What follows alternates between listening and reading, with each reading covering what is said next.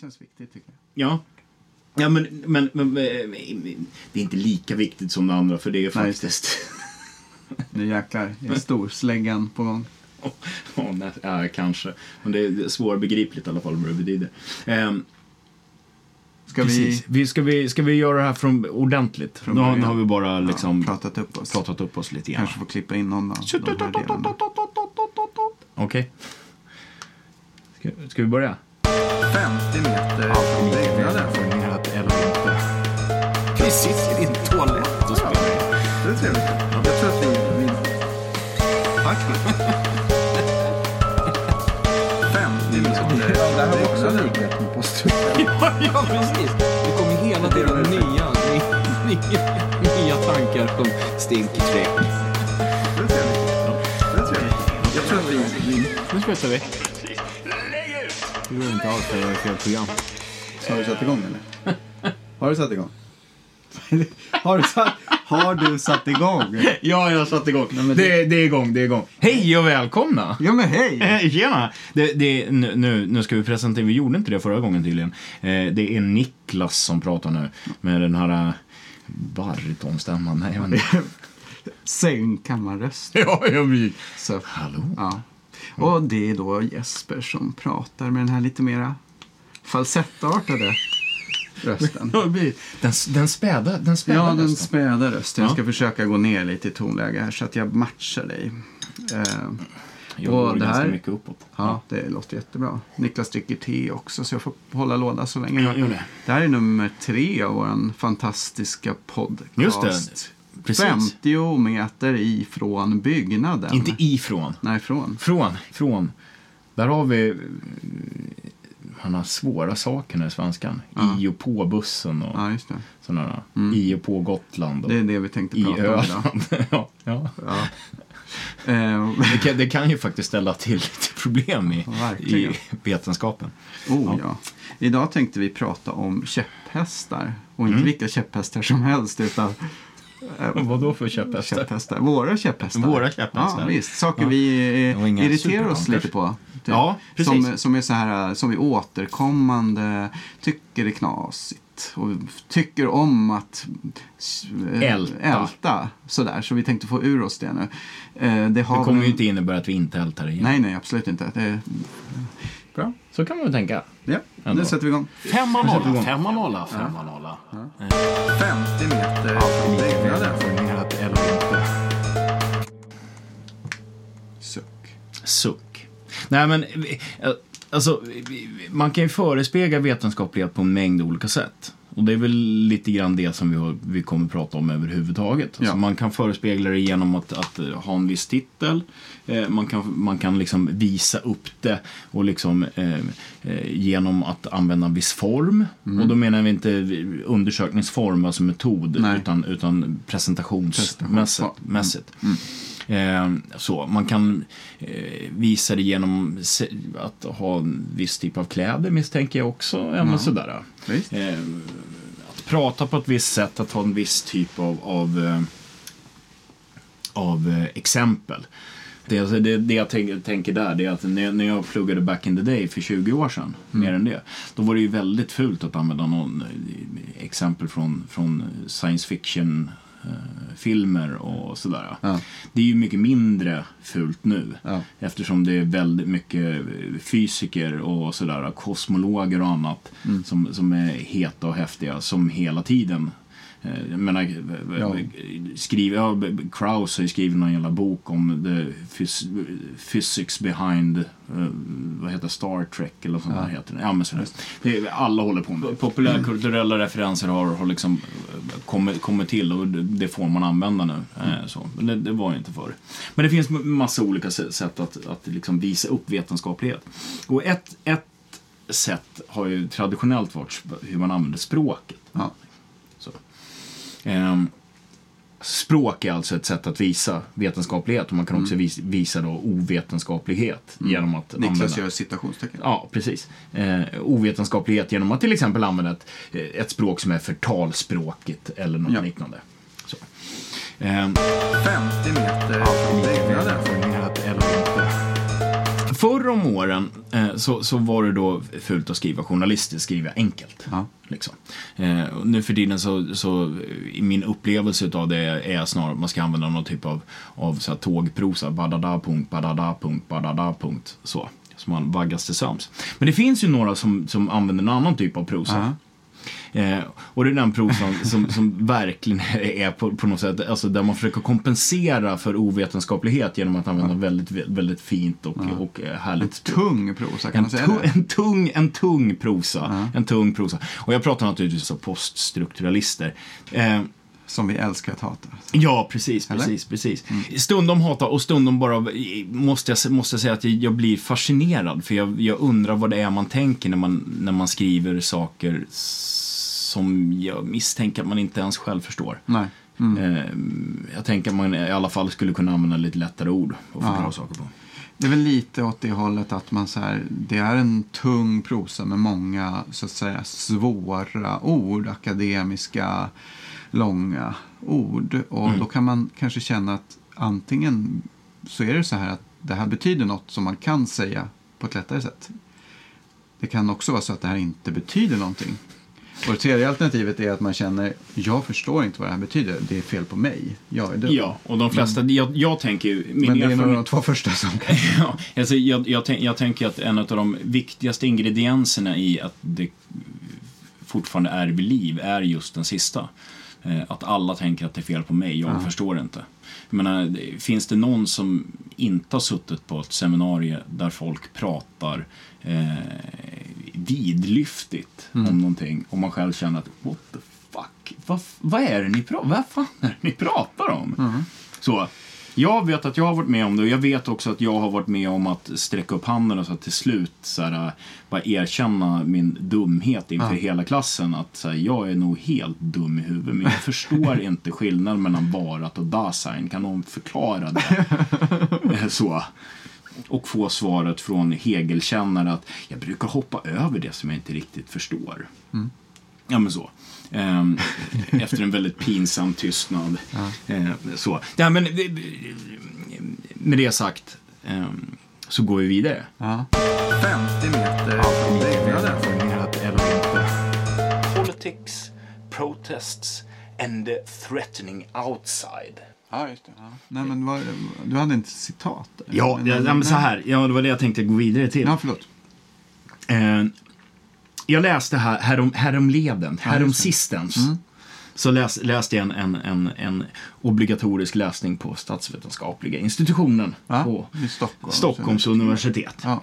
Det är alltså skrivet av en Charlotte Fridolfsson, den här texten. Jag tror att Charlotte Fridolfsson sitter på SU. Den är i alla fall publicerad genom SU, så jag antar det. Texten heter Politics, Protests and the Threatening Outside. Ja, just det. Och så finns det en lång undertitel också, det brukar vara så. Den handlar om demonstrationer vid EU-toppmötet. Då 2001. 15-årsjubileum i år. Just det. Det var några i min klass som var helt fascinerade faktiskt över att jag var där. Aha, alltså du är så gammal. Ja, jag är så jävla gammal alltså. Så. Och det jag tänker, vi behöver ha en liten sån här bara. Jag tänker hoppa över det här, för det här är inte heller speciellt, trots att det är en av mina gamla favoriter, allt och så här, så är det här är inte helt koherent heller, så jag hoppar det. Säg nu. Jo. Så. Det är inga gränser. Nej, precis. Nej, men så här, alltså Althusser har ett begrepp som kallas för Louis Althusser, en fransk filosof eller dilekt, tillhörandes marxism-leninismen i filosofisk mening under 60-talet framförallt. Ja, precis. Vid Sorbonne, förlåt. Ja, precis. 5-0. Skitsamma. 50 meter från byggnaden. Det Althusser gjorde fel. Interpellation. Han pratar om interpellation. Hur ett subjekt, då, en människa, blir interpellerad, alltså påkallad uppmärksamhet och insatt på en viss specifik subjektsposition, som det kallas för. Och i den här subjektspositionen då, man skulle kunna säga så här, ja, men även om jag skulle bli president i USA. Ja. Så när jag hamnar i den positionen som president i USA så skulle jag inte sluta kriga. Jag skulle inte upphäva den privata egendomen. Och jag skulle inte sådana saker som vapenlagen. Ja, precis. Nej, men liksom, det är mycket saker som jag inte skulle göra. Okay. Så, på grund av att positionen, alltså sammanhanget, strukturen eller diskursen kommer styra mig. Liksom. Ja, men så. Vi hoppar över exakt vad det där jävla interpellationen är. För att det är jag håller inte med honom, kan vi säga. Och det är väldigt svårt. Det är svårt att ens fatta vad fan han menar. Det är dock mindre svårt. Alltså det som kommer. Men då pratar alltså Charlotte Fridolfsson om... Hon gillar då Chantal Mouffe bland annat. Och en massa andra sådana häftiga människor. Hon säger så här, alltså, det Althusser gjorde fel. Ja. Det är att, ja, precis. Det är att han liksom sa att den här subjektspositionen och den här ideologiska interpellationen, den liksom gör att människor gör saker, det täcker över deras sanna identitet. Alltså de kommer göra saker som de egentligen inte tyckte förut. Okay. Så. Och kanske inte ens behöver tycka eller behöver hålla med om, utan man bara blir tvingad av situationen. Alltså. Gammal syn på någon typ av struktur där det liksom är väggar som man tvingas. Du kan inte gå utanför de här. Vad heter det här spelet som man så här, en kula som man ska få gå över en... Jag vet inte vad det heter, men jag vet vad du menar för spel. Som är upphängt på spiraler och man kör en kula in i en labyrintbana. Ja, precis. Som kan ramla ner i massa hål. Ja, precis. Den typen av liksom syn på strukturer. Så skulle man kunna säga. Som är väl kanske rätt fånig, men det kan vi ta någon annan gång. Men det hon säger då, det är fel. Det här när då liksom Althusser, den täcker över någonting. Okay.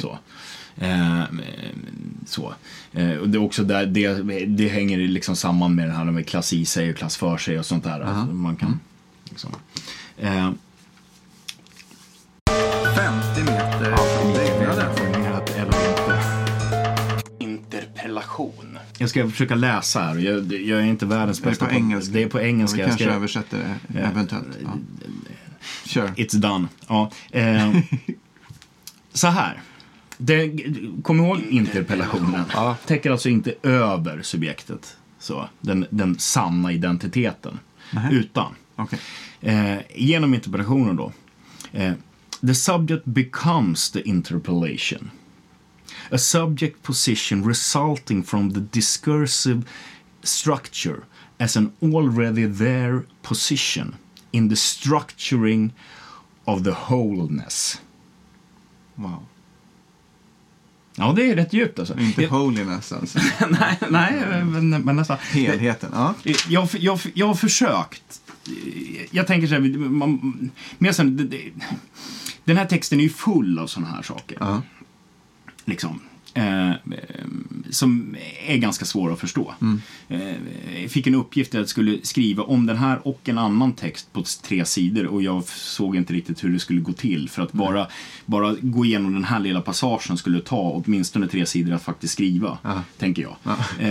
För att försöka förstå vad det handlar om. Men om vi bara försöker bryta ner lite grann här. Subjektet blir ett med interpellationen. Eller subjektet blir interpellationen. Vi tar den första där. The subject becomes the interpellation. Alltså subjektet jag, en människa blir alltså... Ja, precis. Den här interpellationen. Jag tänker mig att det eventuellt finns 2 tolkningar. Så här. Subjektet blir ett med interpellationen. Så. Eller subjektet blir interpellationen. Jag vet inte exakt vad skillnaden är. Men det skulle i sådana fall vara i realiteten, eller som du sa förut, att jag blir vald till USAs president och jag är bara någon typ av puppet doll, alltså en docka som hänger i snören. Ja, precis. Det blir den gamla varianten. Men här i den här varianten så skulle man ju alltså inte bli en docka, utan man blir den positionen. Ja, okay. Så. Ja. Det är lite, ska man säga, poetiskt mer än någonting annat. Jag vet inte riktigt hur jag ska förstå det här. Ja, nej, men det är jättesvårt. Ja. Alltså, om man bara skulle ställa upp det som en ekvation, tänker jag. Så tänker jag så här. Man har ett subjekt. S. Ja, precis. S kan man säga. Jag har skrivit sub. Eller men, ja, precis. Som då möter en interpellation. Ja. Så subjekt plus interpellation. Det blir rimligtvis interpellation. Ja. Så det är alltså inte ett plus, utan det är egentligen ett minus däremellan. Ja, det är någonting som försvinner. Ja. Det är svårt att göra matta av det här. Jo, men, alltså, jag tänker att man behöver tänka det kan vara ett sätt päron, liksom, att försöka greppa den här. Ja. Eller så blir det någon typ av subjektinterpellation. Jag förstår ärligt talat. Det är svårt att haja. Liksom. Vad man egentligen menar. Jag kan så här. Jag ska erkänna att jag i så här första sekunden tänker ja, just det.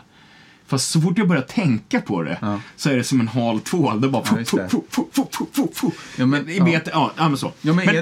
Men nästa eller vad hade du? Nej, jag tänkte att det är ju lite så det här funkar, att man först säger men det här lät ju lite smart. Ja. Och sen kände man när man fördjupar sig, vänta, vad står det här nu då? Ja, och då har vi din hala tvål. Ja, precis. Och det bara hoppas att man inte är på Hall eller någonting så. Skit i det. Vi skiter i det. Nästa då. Det är den diskursiva strukturen som ger subjektet. Nästa del av den här lilla meningen är a subject position resulting from the discursive structure. En subjektsposition resulterande från, eller? Ja, precis. Alltså, helt enkelt så blir det väl alltså, det är den diskursiva strukturen som ger subjektet, som producerar. Jag skulle ju kanske använda producera då, men liksom så. Okej. Strukturen är liksom determinanten på något sätt. Så, det är den fria delen, det andra är den bundna delen. Subjektet är den bundna delen. Och, liksom, om man skulle göra någon typ av experiment så liksom, skulle man försöka forma det på något sånt sätt. Okej. Då på sista delen. Och då ska vi komma ihåg då att diskursens struktur formar subjektet. Det var det förra vi kom fram till. Det första var väldigt svårt att förstå. Det andra är liksom lättare att haja. Om man håller med eller inte är skitsamma. Liksom. Okej. Vad är en redan där position? Diskursen formar subjektet så här. As an already there position in the structuring of the wholeness. Som en redan där position i struktureringen av helheten. Precis. Och tänka så här, alltså dels första man måste, vad fan är helheten? Vad är helheten? Diskursen kanske? Jag vet inte. De hade kunnat skriva diskursen där då om det var diskursen. Men nu är det helheten istället som kommer från någon ställe. Det måste väl tolkas bokstavligt, tänker jag. Så att det är liksom varenda pollenkorn och alla stenarna på gatan. Och fjärilsvingar i Arkansas eller någonstans fjärilseffekter. Och helt enkelt helheten. Allt. Världsalltet. Ja. Världsanden. Ja, precis. Det kanske är det. Till hel, som vi redan har pratat om. Men i alla fall. Ja. Då är ju det liksom frågan så här, vad är en redan där position? Kan man... Ja, alltså redan där. Den är, alltså, jag tänker att det är två eventuella tolkningar på det. Något som fanns innan. Eller något som bara uppfattas som att det fanns innan. Okej. Ja, jo. liksom, det kan inte vara så mycket mer än det. En position som redan fanns där, om man får lägga till ett ord. Ja, en precis. position skulle ju då vara det som den här subjektet intar en visst, position. Visst. Men den springande punkten är någonting som faktiskt finns eller någonting som bara uppfattas finnas. Exakt vad, alltså grejen är det att så här, jag tänker att den andra tolkningen faller bort. Dels för att jag vet inte vad det ska ha för... Nej. Ja, eftersom allting är mening och allting är språk och vad det nu är för någonting och sådär, så kanske det spelar någon roll. Men å andra sidan så säger de att man kan inte ha en identitet som inte är den sanna identiteten. Alltså till skillnad från marxismen då, som tänker sig att man kan vara en klass i sig som inte gör saker för sig. Ja, just det. Men så. Det finns inga objektiva intressen. Det finns inga objektiva intressen här, så då spelar det ingen roll. Och dessutom så hade man kunnat skriva uppfattas då. Ja, just det. Så. Utan det är alltså en position som redan finns. Var finns den då? Jag vet inte. Alltså i vad heter det? Platons grotta eller? Ja, eventuellt. Ja. Alltså, då kommer man liksom tillbaka så det blir jävligt svårt. Det är svårt att fatta. Det kanske finns någonting som skulle kunna lösa det. Det är om man bara får reda på vad är den här diskursen då? Illusionary wholeness. Jag kommer inte gå igenom det här citatet lika mycket. Nej, okej. Det känns bra ändå. Ja. Jag skriver så här. Discourse here means the structuring of a certain body of articulations. Articulations är viktigt att liksom säga att i det här sammanhanget här så är en artikulation inte bara någonting man säger, utan det är alla saker som någonsin finns, som man någonsin gör och även så. Allting handlar om att bygga mening i den här delen av diskursanalys. Så. Alltså, a certain body of articulation where elements are reduced to moments.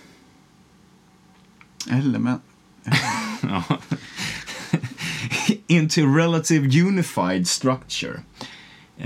The discourse is made up of every articulation supporting this, och nu kommer det, illusionary wholeness. Så den där wholenessen var den är en illusion. Och alltså, det finns ju fler roliga saker. Alltså, relatively unified structure. Vad betyder det är någonting som nästan enhetlig struktur. En typ ganska enhetlig nästan. Och det här det är ju alltså man på något plan sitter, när du läser det där så sitter jag så här, men vänta, vad betyder det här? Och så säger man, nej men du, alltså jag fattar inte, känner man, gud jag känner mig lite dum, och sen så måste man ta ett steg tillbaka och känna så här, nej men vänta nu, det här betyder ju faktiskt ingenting. Det betyder väldigt lite. Och om det betyder, alltså, det intressanta här är att om det betyder något, alltså, om det betyder något, så har det väldigt lite förklaringspotential. Oerhört lite. Det har möjligtvis med, alltså du skulle kunna säga det här, du skulle kunna säga det väldigt mycket enklare. Du skulle kunna säga så här, varje gång du är inblandad i ett samtal eller interagera överhuvudtaget med någon annan människa, så ingår det i ett sammanhang.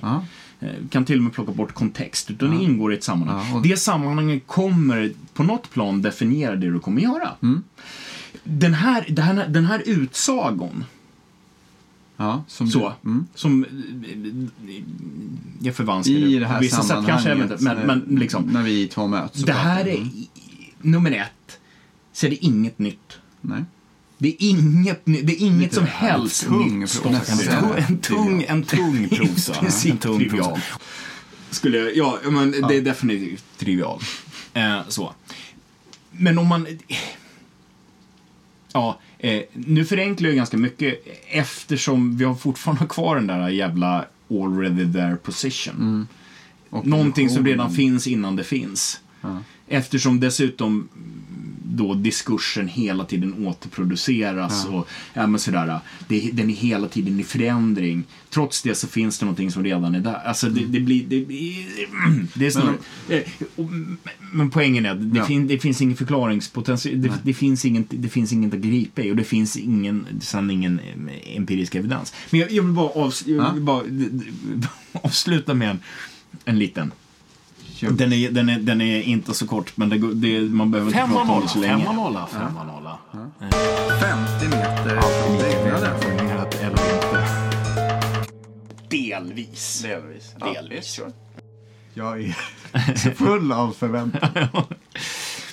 Okej, då ska vi tänka oss då att det här handlar ju om liksom mötet mellan någon typ av sociala rörelser och vad heter det, hela EU-etablissemanget liksom, och det debaclet runt omkring det. Ja, precis. Och det dras väldigt stora växlar på att man pratade om demonstranterna, att demonstranterna hade en svans. Och det var då svarta block. Precis, som ville slåss och vad det nu var. Och så, liksom, så. I alla fall, vi skiter i det. Men det är alltså mötet mellan eliten och då de sociala rörelserna. Okay. Och fokus är då elitdiskursen. Så. Okay. Alltså det som politiker och journalister och polis och sådär mer officiella och liksom påstår att det här EU-mötet i Göteborg skulle handla om då eller någonting sånt. Ja, precis, säger och hur man beskriver vad heter det, problemformuleringar och då skulle man kunna säga att alltså, de sociala rörelserna blir liksom i hennes terminologi meningsfulla liksom i mötet med, eller delvis i mötet med den andra. Det är viktigt, det där delvis är viktigt. Mötet med det här toppmötet liksom. Så. De får sin mening i det mötet på något sätt. Delvis. Sure. Så skriver man så här.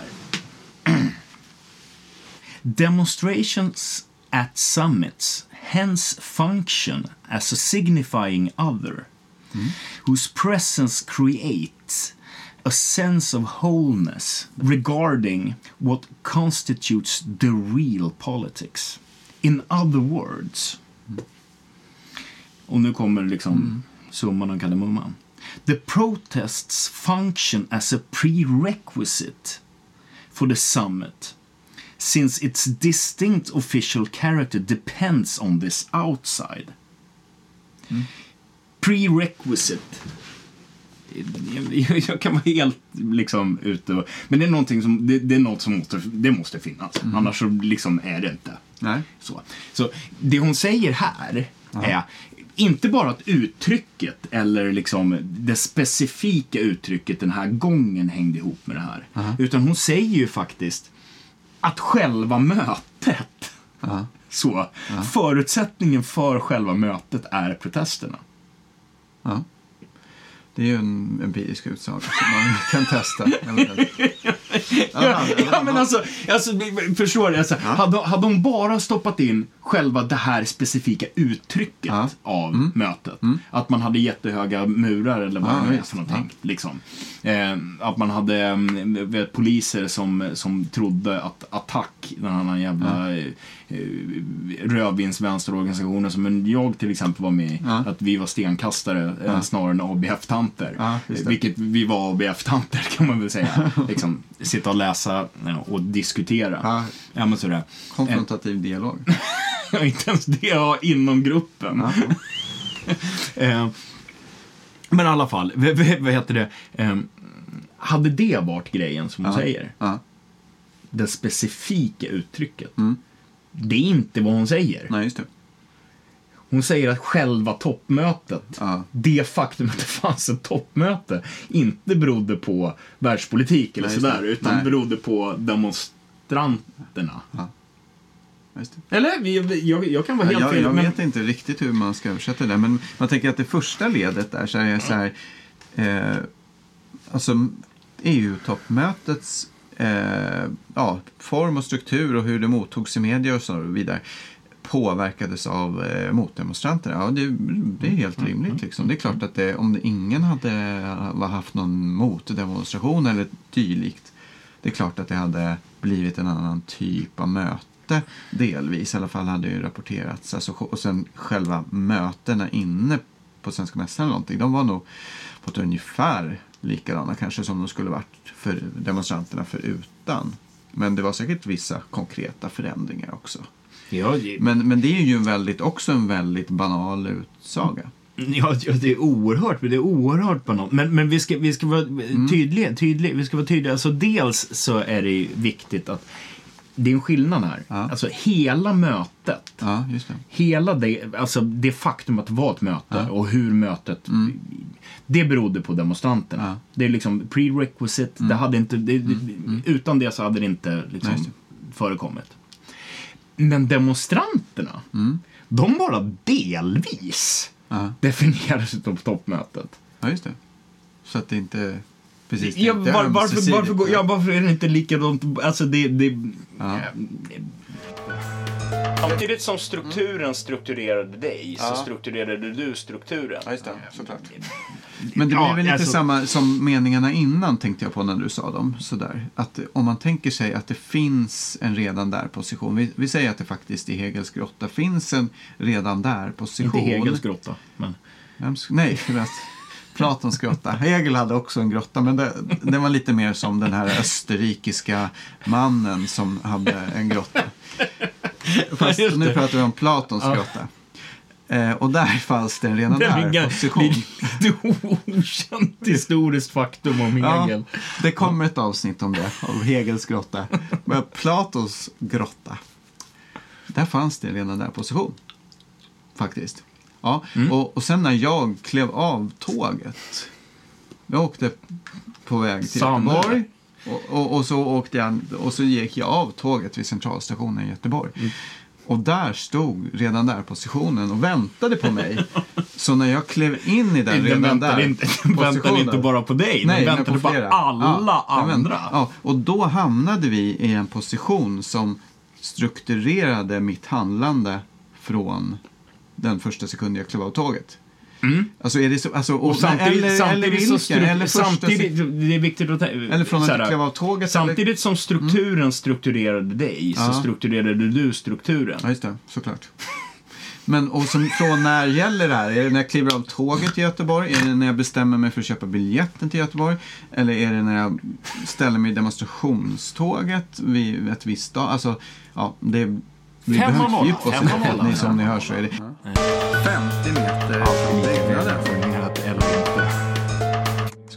Ja, framförallt. Ja, men visst. Alltså man misstar att tanken är svår för sanning. Ja, just det. Men det jag tänker på för att skruva tillbaks till språk så är det ju här ett konkret exempel på en typ av språkbruk som i det här fallet, och där vi kanske vill hävda att det är så här ibland även andra liknande människor som ansluter sig till den här typen av teoribildningar, så misstar man en typ av tungt språkbruk för vetenskap. Att man ja, framförallt. Ja, men visst. Alltså man misstar att tanken är svår för sanning. Ja, just det. Men det är jävligt svårt att tänka på Uri Geller om man hoppar liksom hans skedböjning.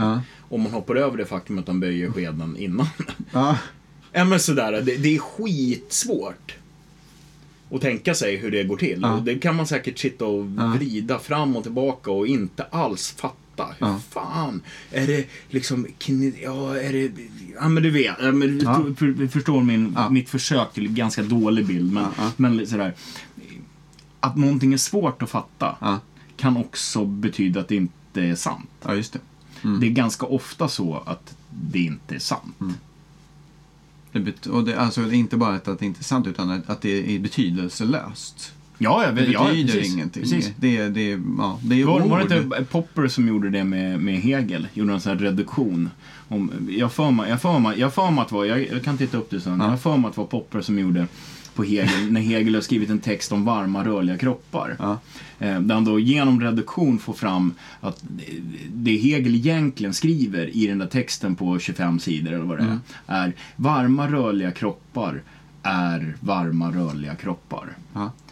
Lite den känslan som får man av det. Alltså sådär, det låter intelligent och det låter som att det finns någonting att ta på. Ja. Men det är väldigt lite. Och om det lilla det är, om vi till exempel plockar bort den där positionen som är väldigt, väldigt svår att fatta, så är det nära på plattityr. Alltså det är så jävla liksom ospeciellt och ohäftigt. Ja. Och det dessutom liknar det mer ett försök, för det är egentligen inte, det finns inga mekanismer där och liksom så här, det är inte som att det finns en vad heter det, klar kausal kedja eller sådär, eftersom man hela tiden måste stoppa in massa olika saker i det liksom. Det finns... Men det liksom, och det som mest visar på det här, tänker jag, hur det här oerhört svåra språket kan få folk att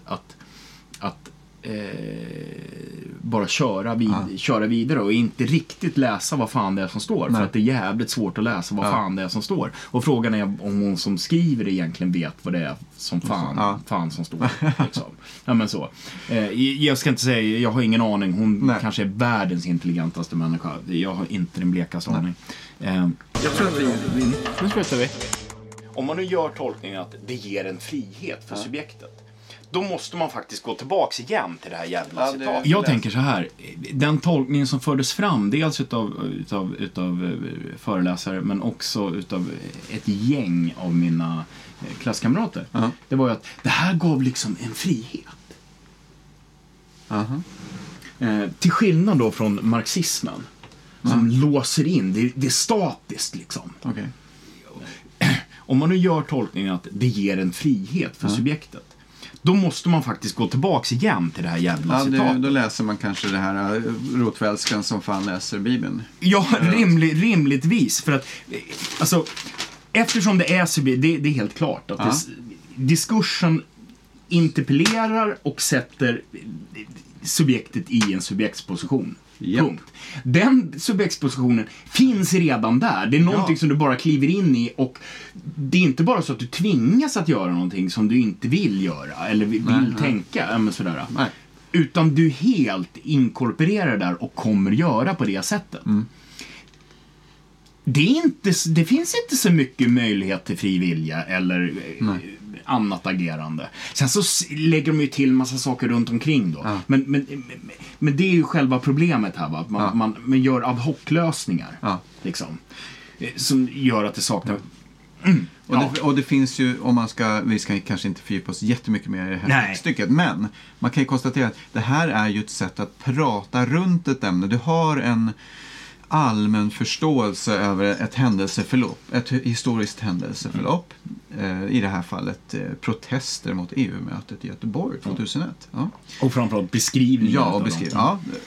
Utifrån det så skriver man en resonerande text, kanske man kan säga, som dessutom, eller som är betyngd av olika kodord som finns inom en viss typ av vad ska man säga, poststrukturalistisk subkultur eller någonting sånt där. Så att det finns ju heller alltså som text betraktat, det är ju inte så att man har tagit ett empiriskt material på något vis. Du har inte gjort en empiriskt material i mening, alltså, det handlar ju inte om vad som är historiebeskrivning. Det handlar ju inte om vad som i realiteten hände, utan det handlar om vad vissa representanter för någon typ av elit då har sagt i media. Men det är liksom, det är ju inte en, alltså om man sitter med kyrkoböcker till exempel och försöker redogöra för något historiskt skede om hur folk har gift sig i södra Sörmland på 1700-talet, då har du ju en typ av empiriskt material du försöker redogöra bara och tolka det här. Vad kan vi komma fram? Det har man ju inte gjort i det här. Du har heller inte försökt att åstadkomma någon typ av testbara hypoteser och sen testat dem på något plan. Att så här, vi ser här att vid olika typer av protester så är det såna här, det är ett återkommande tema. Det handlar inte om att utvärdera eller försöka hitta saker som inte håller ihop i, till exempel då, eftersom det är Chantal Mouffe hon refererar till mest. Det handlar inte om att hitta saker i den teoribildningen som inte hänger ihop. Nej. Utan det handlar om att skriva dens prosa först och sen så slänga in lite citat som man har tagit ifrån lite olika ställen. Som ju är empiriskt material. Men det är inte... Liksom, så. Och sen så på slutet ha en liten diskussion om vad Chantal Mouffe tycker om makt och sen så är det färdigt. Liksom, men sådär. Ja. Och jag vet inte, det jag tänker är att det får ju ingenting framåt överhuvudtaget. Nej. Inte någonting. Ja. Och dessutom så är det ju så att man drar väldigt stora växlar på sina egna små tolkningar av vad folk menar och vad folk säger. Och att helt utan att egentligen ha något empiriskt bevis på att det skulle påverka i reell mening. Alltså, till exempel om man hade tagit den här beskrivningen som poliser fick av demonstranter och gjort en analys av den. Ja. Där kan man ju säga att det hade en reell verkan. Alltså, så. Man beskrev då till exempel Attack, som jag var en del utav, som stenkastande legister. Ja, just det. Fast liksom åtminstone 50% av de som var där var 65 och hade dåliga höfter. Ja, men sådär. Jag har inte exakta siffror. Nej, men liksom i runda slängar. Ja, det var folk. Ja, det fanns inga jävla stenkastare i Attack. Nej. Det fanns mycket stolpskott. Eventuellt en utav dem. Men det fanns inga stenkastare. Nej. Liksom. Så, mycket rödvinsvänster och mycket sluta spekulera, älska mer och sådana där intressanta slagord som jag personligen hatade då. Fortfarande kanske. Men i alla fall. Det hade ju en reell och bevisbar liksom. Ja, det hade ju varit något att undersöka kanske. Det hade man kunnat liksom, dels bara kolla hur många från Attack var det som blev inspärrade, till exempel på Lövengripska, tänkte jag säga. Nej, men de här skolorna som de stängde av och sådär. Jag hade ju polare som var där liksom. Ja, sådär. Okej. Ja, men sådana saker kan man faktiskt göra någonting liksom, och få empiriska belägg för att säga så här, ja men den här beskrivningen fick faktiskt genomslag. För att polisen var intervjuat, sa det här, att det var det här de uppfattade, det var det här de agerade ut efter. Vi kan också se att alla de här från Attack blev inspärrade trots att de var uppenbart att de var med i Attack, men och så vidare liksom. Ja, men sådär. Då skulle man kunna få någon typ av... Men, vi hoppar det här. Jag tror att nu slutar vi. Ja, vi går vidare. En annan liten fråga som jag... Eller jag tänkte på det här jag tänkte göra så här med det här, bara så här. Nu vänder vi blad. Så att vi inte, nu gör vi som kungen. Igen. Nu gör vi som kungen. Vi gör väldigt ofta som kungen. Jag kommer komma tillbaka till det där. Ja, självklart. Det kan ju också vara en sån här fråga som vem kan producera en vetenskaplig text? Just det. Eller hålla ett vetenskapligt föredrag. Kan man göra det? Spelar roll. Men i alla fall, om vi nu pratar om texter, vem kan göra det? Och där har i alla fall jag råkat ut för ett antal gånger. Jag har inte räknat dem, men några gånger i alla fall. Och säkert andra också där ute. Att det alltså kan hävdas att det bara är en viss typ av människor som kan producera en vetenskaplig text.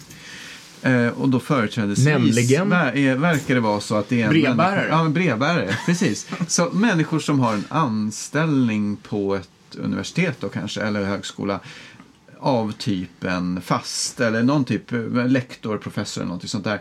Någon handledare jag hade en gång sa så här: nej, men vi brukar ju inte räkna studentuppsatser på D-nivå som vetenskap. Och det är ju ett exempel bara. Men det man faktiskt säger om man...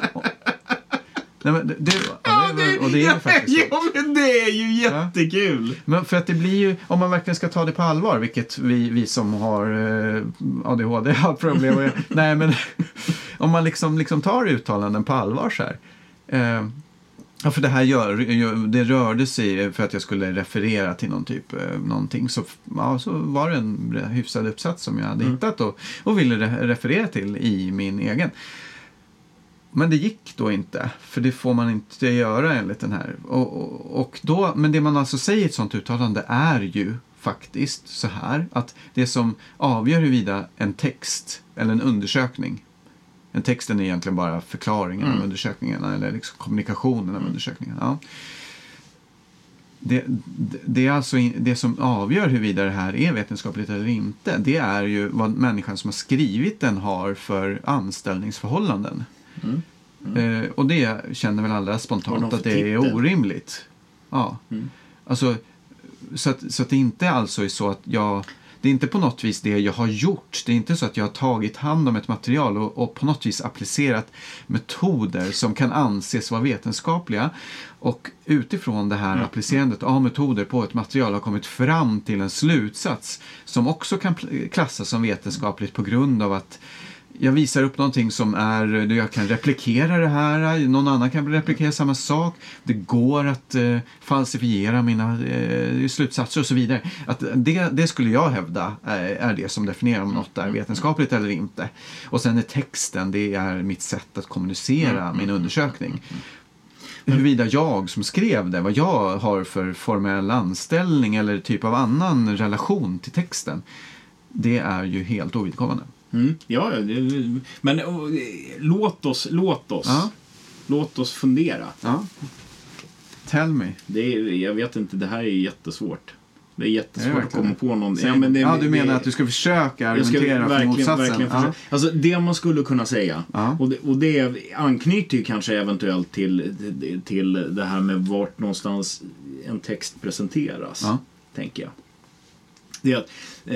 Det är lite grann samma skulle jag säga urbota. Nej, just det, jag skulle vara vi använder inga värdeord. Nej, vi använder inga värdeord, utan vi är helt kalla och sådär. Så säger vi så här, det liknar ganska mycket tanken på att man ska ha en legitimation när man är lärare till exempel. Ja, just det. Så.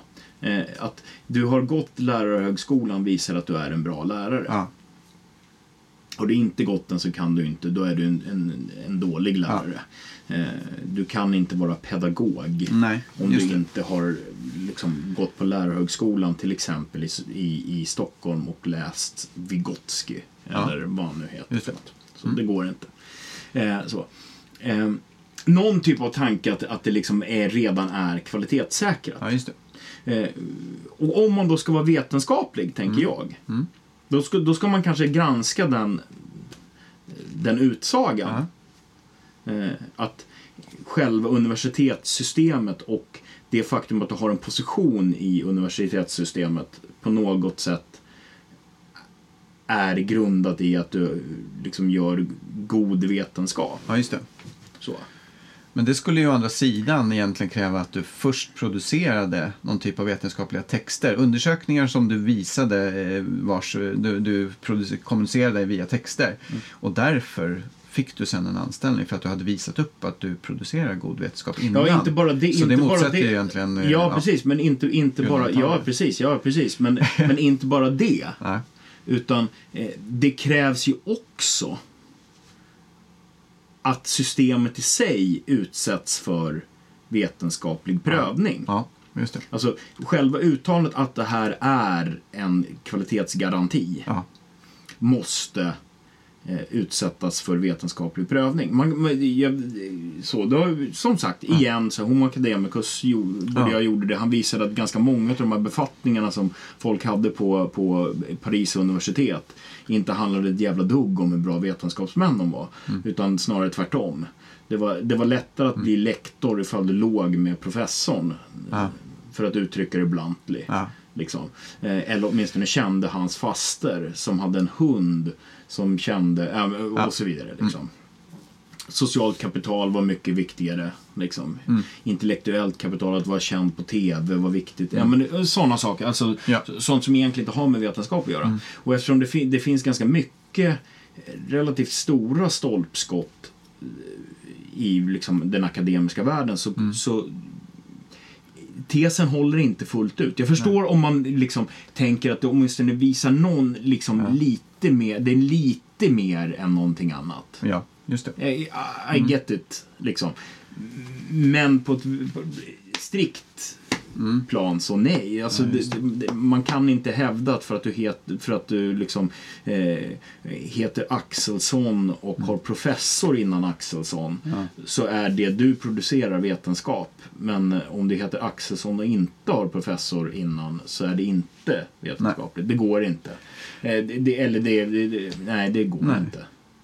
Och det kan man kanske, alltså inte bara den här som jag pratade om, den här min handledare, utan även delvis i dagspress och sånt där, att en liknande tankegång ofta ges uttryck, att det här på något vis skulle vara på det här sättet. Ja. Och jag kommer att tänka på en sak som jag läste också för många herrans år sedan, men just det här med lärarlegitimation och sådana liknande strukturer.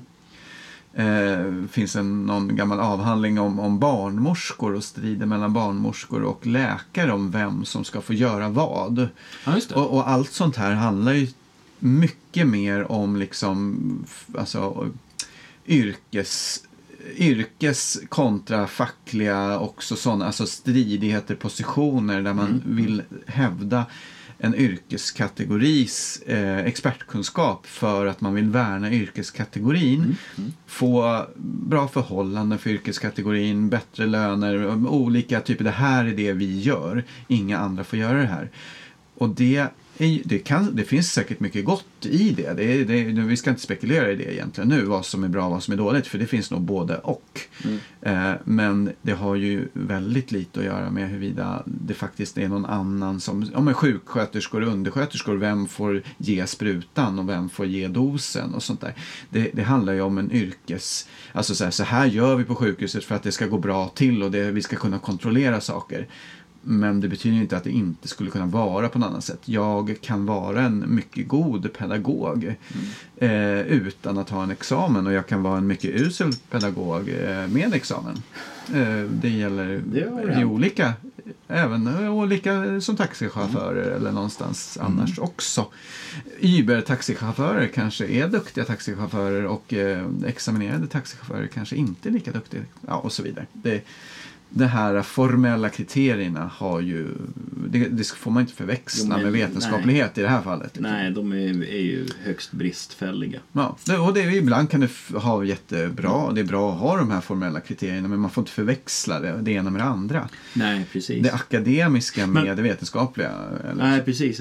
Men som jag sa så anknyter det här lite grann till det där vart saker. Du hade skrivit upp en punkt. Det är ju herr Jesper som är... Jag är talskrivaren och Niklas är talföraren. precis. Eller? Ja, men alltså... Jag tänker så här... Alltså, det anknyter som sagt till så där, forum för publicering. Ja, just det. Så. Och då kan man då tänka igen då så här, ja men det skulle kunna vara så att ja men säg att den där D-uppsatsen den hade varit publicerad i, jag har ingen aning om vad de tycker om för fina, men säg då att det hade varit medicin, Lancet eller något sånt där. Ja men så här, skitsamma. Vi bara, men visst. Men den här D-uppsatsen var så bra så att en tidskrift som klassas som vetenskaplig tog in den och publicerade den. Då helt plötsligt hade den förvandlats till vetenskap. Ja. Men innan så var det inte vetenskap, för det var bara en student som hade skrivit den. Ja. Och det är inte, men och det här är magi. Det är magi, men det är lite intressant rent bara så om man försöker bryta upp det, för då tänker man så här, okej, det som är då häftigt med så här vetenskapssammanhanget så här, det är peer review. Ja, liksom. Just det. Ja, men så. Det är någon annan någon eller några i fältet som går igenom och kvalitetssäkrar det du har skrivit. Ja, just det. Liksom. Då har vi ju sett till exempel i vad heter det, Karolinska fallet och sådär, att det gick ju skitbra. Jävlar vad det funkade. Så. Det finns ju andra... Alltså nu pratar vi om Macchiarinis transplantationer av plaststrupar. Precis, och de artiklarna var så vitt vi vet publicerade i peer-reviewed tidskrifter. Det var väl till och med i Lancet. Det minns jag inte. Det är helt en höna gör ingen fjäder kanske, men i alla fall, det finns exempel på... Det finns fler exempel. Jag tänker så här, Dan Schechtman, jag kan inte uttala namnet. Det är lugnt, inte jag heller. Israel är han väl i alla fall, tror jag. Men han höll på med liksom kom på kvasikristaller. Var det 80-talet, 82 eller någonting sånt, 83, något sånt. Hittade så här. Det här finns. Någon typ, jag är inte tillräckligt insatt så jag kan inte förklara vad fan det är för någonting. It's over my head.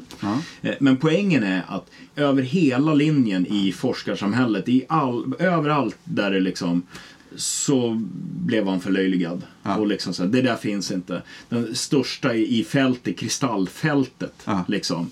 Linus Pauling, tror han heter, va? Var så här, det finns inte. 2 Nobelpris har jag, du ska hålla käften. Men sådär. Han fick, alltså, han Dan då, fick ju till slut Nobelpris senare. Man fick ju krypa till korset. Det var ju sant det han hade skrivit. Men det tog väldigt, väldigt lång tid. Igen då, så här, peer review-systemet är inte vatten, det är långt ifrån vattentätt liksom. Men det är inte sagt att vi skulle, det är jättebra. Det är skitbra, det är asa bra. Men det blir det är liksom intressant i det här liksom, den här, om vi nu tar den här D-uppsatsen. Säg att den hade blivit publicerad i någon häftig tidskrift.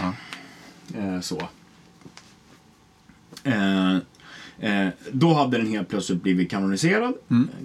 Så. Den hade blivit godkänd och stämplad med en sån här wow, det här är riktig vetenskap. Just det. Så, det var inte det innan. Det intressanta är ju att peer betyder ju alltså, jämlika. Eller hur? Visst. Så. My peers, mina kollegor jämlika. Ja, precis. Den där D-uppsatsen, om den var godkänd, så var den ju inte peer-reviewed. Nej. Jag vet inte vad den engelska termen är för någon som överståthållare som... Ja, just det. liksom. Men den var godkänd av... Den var god, alltså det var en handledare, det var en examinator, i sista hand en professor som hade så här, det här är bra. Liksom. Professor kanske inte nödvändigtvis hade läst skiten, men han är liksom någon dekan eller vad fan. Men sådär, på något sätt i alla fall någon kvalitetsgarant på institutionen. Men liksom. Sådär. Vilket innebär att i den meningen så var den ju redan, som det uppsats, är den ju redan peer-reviewed. Ja, just det. Även om då det står under professorn men det gör den ju fortfarande när de skickar in till Lancet och den blir publicerad, så är det ju inte de andra D-uppsatsstudenter som läser den och säger att den är bra. Nej. Utan det är ju några som är högre upp i hierarkin, i matordningen liksom, som gör det. Så peer review-systemet finns alltså på båda ställena. Ja, visst. I realiteten. Och de bör ju inte släppa igenom en D-uppsats som inte är vetenskapligt. Ja, just det. Eller? Ja, alltså det är ju det som är frågan. Men det är ju en av mina käpphästar som vi verkligen, jag tror att jag kommer komma in på varenda gång liksom. Men det finns ju så otroligt många missuppfattningar, i alla fall om man håller sig med den vetenskapsdefinitionen som jag håller mig med. Men det är ju i alla fall, det är ju det som är poängen lite grann med, för mig med den här podden, att liksom propagera för, alltså det finns jävla många missuppfattningar om vad som är vetenskap, och en del av dem har vi avhandlat här idag, att liksom det på något vis är språket man använder som gör det, eller det är sättet man refererar eller vem man är, och det finns massa saker som påstås. Vi kanske inte ska fördjupa så jättemycket, men det här med vilket referenssystem du använder, om du ska ha Harvard eller vad det nu heter liksom.